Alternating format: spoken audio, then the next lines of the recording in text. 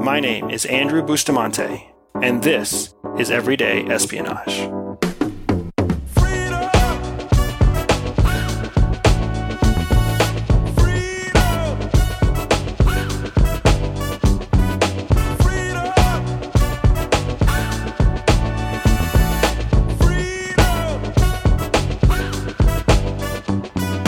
I recently got invited to a professional entrepreneur networking event in my hometown of St. Petersburg, Florida. Now, the group has been around for almost 20 years, and I still remember the first time I was invited to sit with them back in 2014, not long after I had launched my own little LLC that has since grown into Everyday Spy as you know it today. That first visit, it's absolutely seared into my memory, and not for good reasons. But the reasons are so relevant and important for what I have planned for you in Season 6 of Everyday Espionage that I am actually really excited to tell you the story now. In February of 2014, as Jihi and I were finalizing our resignations from CIA, I opened an LLC in Florida to start laying roots in our new post-agency home state. I knew exactly nothing about business, well, at least not legitimate business, but I had a supportive wife, I had a 1-year-old son, and I was absolutely dedicated to building the best life I could for both of them. Now, when you register a new business, you have to pick an industry like manufacturing or retail or some sort of skilled service provider. But coming from CIA, I didn't really have any marketable skills I could talk about. Technically, Jihi and I were still undercover until the agency gave us approval to disclose our employment there. But I knew that when secret agencies create shell companies or cutouts, they register them as consultants. So that's exactly what I did. I ordered my first business cards from Vistaprint. I paid a little extra to use 2 colors in my logo instead of 1, and I said yes to the discounted second box, of course. Then I sat back and waited for business to roll in. Now, about 3 days later, my business cards arrived, and I'll never forget the way my gut dropped when I opened the first box and saw 500 copies of my totally amateur business cards staring me in the face.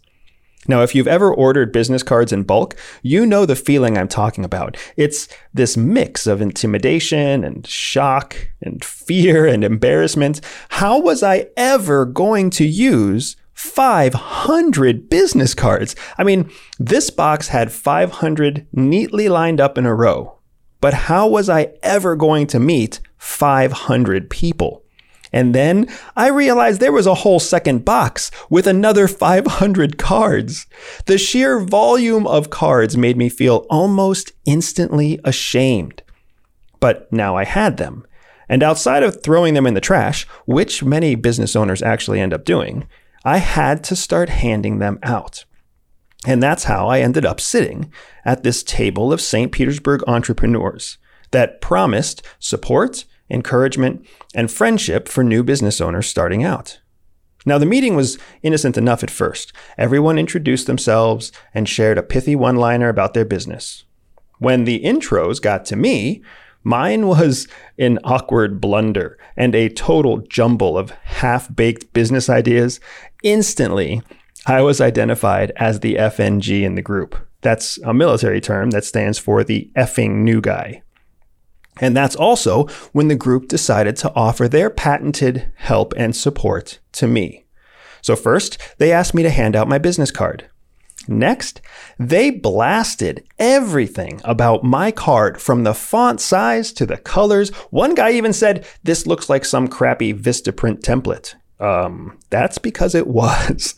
And after telling me how horrible my business cards were, all 1,000 of them, remember, the group started asking me about my professional skills and abilities, which were illegal and still undercover, so I couldn't even talk about those. I had to keep everything very admin and superficial.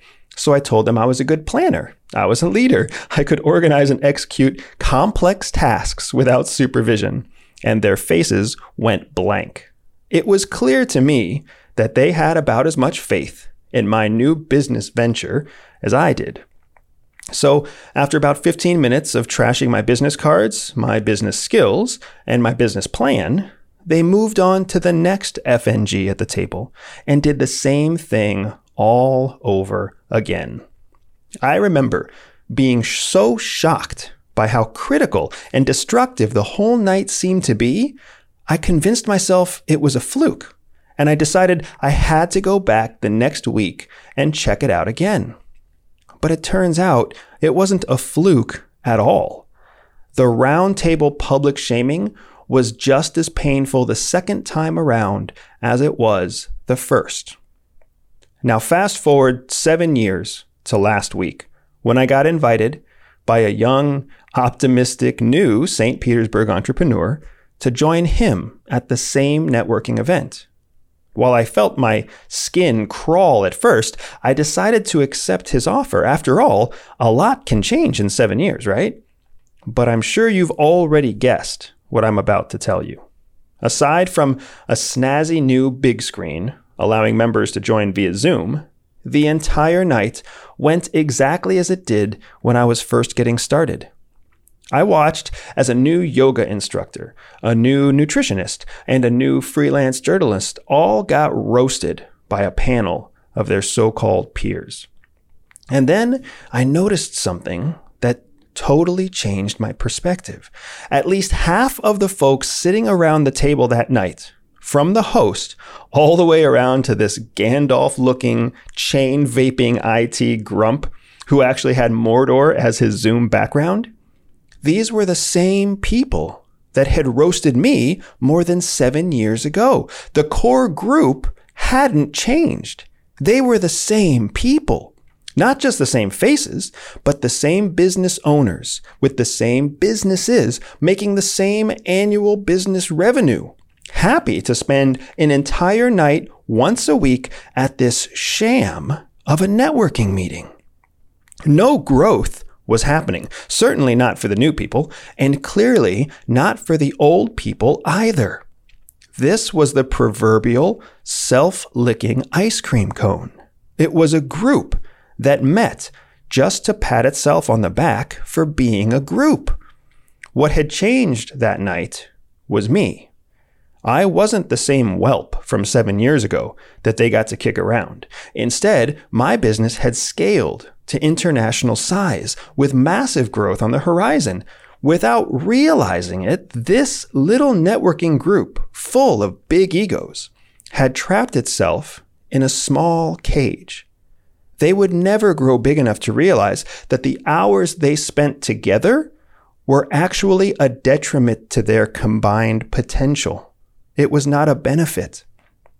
Now, on your path to where you want to go, there will always be people who tear you down.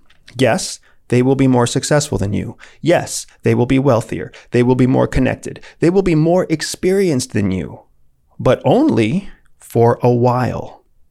Recognize that they are also trapped in their own limited thinking and forced by habit to surround themselves with other people like them. Small minds that make themselves feel tall by putting you down. So let them sneer and let them chide, but never let them suck you in. Instead, surround yourself with people on the path to growth. Find the people who try and keep trying, no matter what obstacles they face, because in that group, you will find inspiration and innovation and integrity of purpose. You will find the change that lifts you up instead of the cycle that chains you down. And that is everyday espionage. Everyday Espionage is dedicated to one thing: educating everyday people. I know that not everyone will listen, but those who listen will learn. If you learned something new today, click subscribe, review, and share the podcast with a friend. Find me on social media at Everyday Spy or on my website, everydayspy.com. If you are up for a special challenge, visit everydayspy.com/operations and join me for an authentic spy training mission. And above all else, remember that knowledge is freedom.